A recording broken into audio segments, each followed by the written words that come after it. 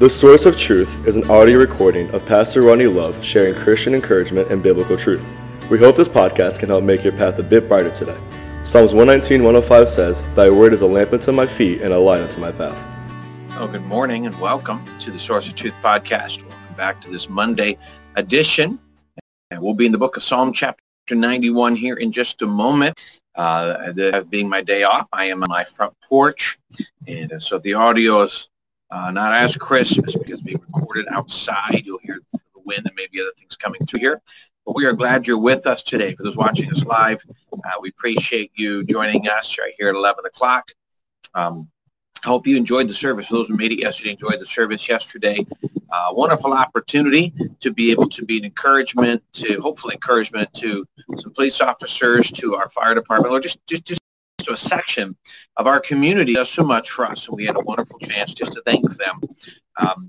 I mentioned the evening service last night that the fire department, the Nottingham Fire Department, had posted through our Facebook, posted through their page, a thank you to us, but then one of the particular firefighters did as well. We're just grateful. We hope really it was more than just, we never really wanted to be publicity stunt or anything like that. It was simply a way for us as a church to love our community. Something God, I believe, has asked us to do is to recognize that the community in which we live, this is the mission field. And our goal is to find a way to encourage, minister, develop relationships, and go ultimately share the gospel with them. That's the goal, and it's the ultimate premise. Thank you for those who made it to the service yesterday and were there present to help encourage and thank our first responders. And we had, I believe, a great day yesterday and all of that. Good music, a great worship time, baptism yesterday in the service. And so I believe God was honored and our hearts were encouraged. I hope those you watched, I hope that was encouragement to you as well. Appreciate you joining us online. This morning, we're going to be in Psalm chapter 91. Again, it's Monday morning as we start our week off together, and I want to thank you for taking just some time this morning to join us in the Word of God. And so what I'm going to do is I'm actually going to read the first verse, the verse we dealt with Friday, and then I'm going to build on that because I want to really focus again on the idea of choice, which is something that I think is so important to understand and so much of our Christian belief, so much of our Christian journey comes under that idea of choice. Psalm 91, in verse 1, the psalmist says, "He that dwelleth in the secret place of the Most High shall abide under the shadow of the Almighty. He that dwelleth, he that chooses." Verse 2, he chooses again. He said, "I will say of the Lord, he is my refuge and my fortress. My God, in him will I trust." So those two first verses, we talked about Friday, have much of a choice. And we think about the Christian journey, none of this is something that God's ever forced us to do. And honestly, I see it all the way, can go back all the way to the garden. I've been asked this off and on throughout the years. Why would God place the tree of the knowledge of good and evil in the garden and tell people you can't eat of it? Because worship and dedication and belief and following Jesus, all of that is a choice. And you can't choose something if there's not an alternative. And now many want to say, well, God held back the best. There is nowhere in Scripture that says that tree of the knowledge of the good and evil was the best. As a matter of fact, I have a tendency to believe it was just the same as everything else or not as good. But we have a tendency to get the idea that the things that we think we can't have somehow are better. And it's not true at all. As a matter of fact, God withholdeth no good thing to us and walk uprightly. The things that are good, the things that we need, and we understand good.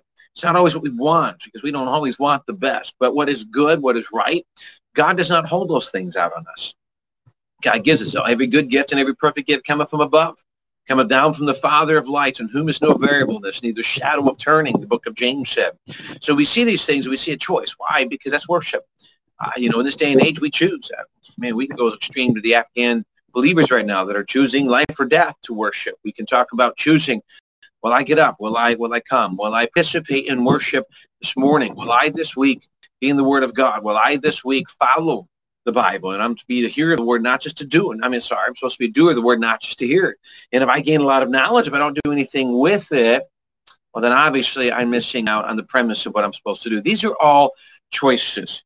Like in that day and age, one of the greatest choices, and this context talks about it, and I think it fits it's very relevant to our day, is we're going to make choices like, who am I going to believe? You can watch the news, see things on social media. Who am I going to believe? Who am I going to trust? You know, in these day and age, it's important for us to recognize that that's something that I will choose. Will I choose to trust God, or will I choose to trust my own opinion, my own view of what's going on? He says in Proverbs, trust in the Lord with all thine heart and lean not or put no weight on your own understanding. So will I choose to follow God, or will I choose to follow my own opinion? Will I choose to follow my own understanding? Will I choose to follow my own fears and frustrations? Will I choose to follow the opinions of others? Well, who am I following in all of this?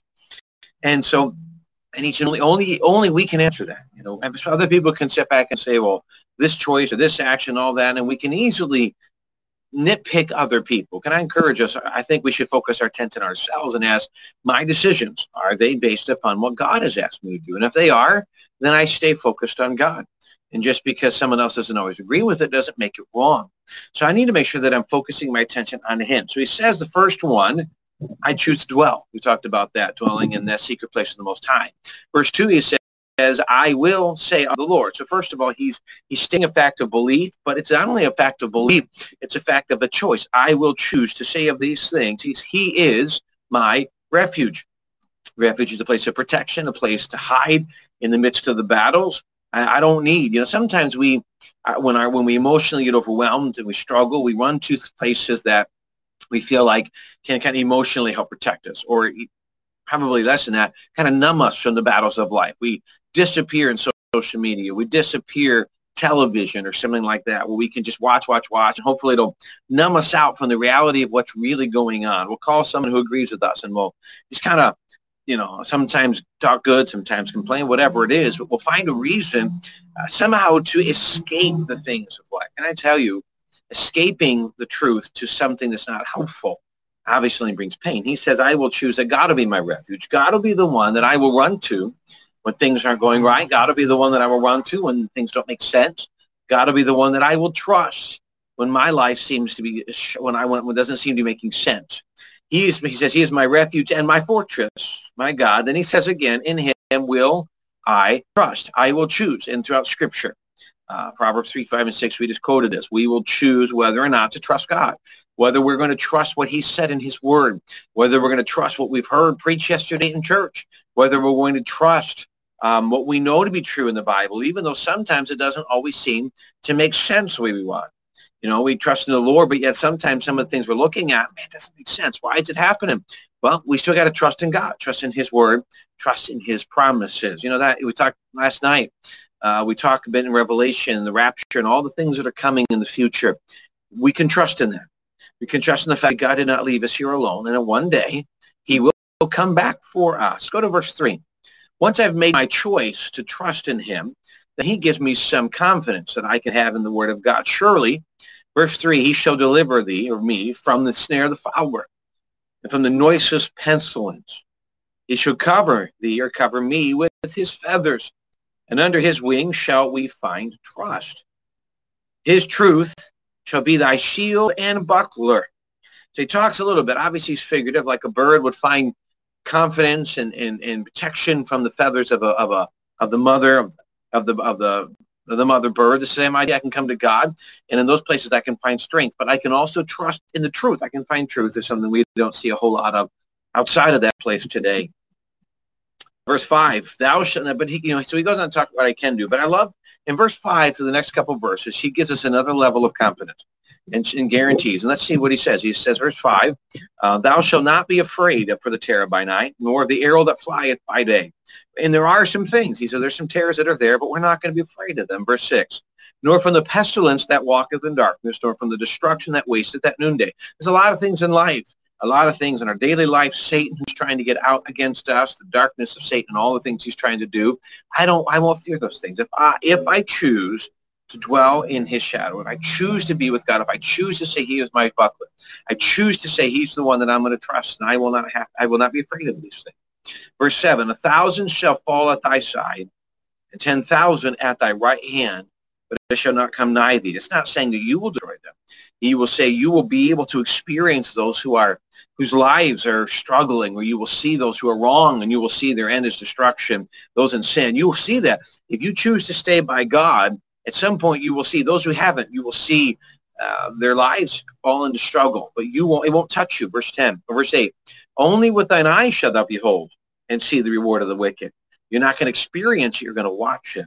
Because thou hast made the Lord, which is my refuge, even the Most High, thy habitation. So simply, he says, if I choose to do this, there's going to be a level of protection. I hope we understand that doesn't mean that my life won't come with its own trials. But I will be protected from Satan, from the things that he's trying to do. I'll be protected from those who do follow the wrong, the lies, and find themselves in battle and find themselves struggling. And I'll be honest with you, I've watched over 21 years of ministry and in my life and church growing up. I've seen people who have followed God, and I've watched them in the hardest of times see God's blessing. I've seen people who have chosen to refuse to follow God, many times even though they were saved and knew the truth. And yet I watched their lives crumble simply because they chose to put God on the side and not follow him. And, well, we may not, I'm not talking following a preacher or following a church. I'm following God. And so he says, if I choose to make God my refuge, my fortress, and the one I will trust, I can have that confidence. So if you choose it today, I hope you will. I hope you'll choose to follow him. I hope you'll choose to put your trust in him as a Savior. I hope you choose to follow him. I hope you will choose to find your strength in him. And even when things don't make sense, he's the one you will still trust. Keep your eyes on him. Trust in him. Keep your eyes on him when everything else just doesn't seem to make sense. Thanks for joining us again for our podcast today and the Time in God's Word on this Monday morning. Beautiful day. I hope you have a great day if you're at work or wherever it is you're watching or listening to this. Hope you have a great rest of your day. Hope you keep your eyes on Jesus. Trust him when things are great. Trust him when things don't seem to make sense. Thank you again for giving us a chance to be part of your day. We hope to see you again tomorrow. God bless.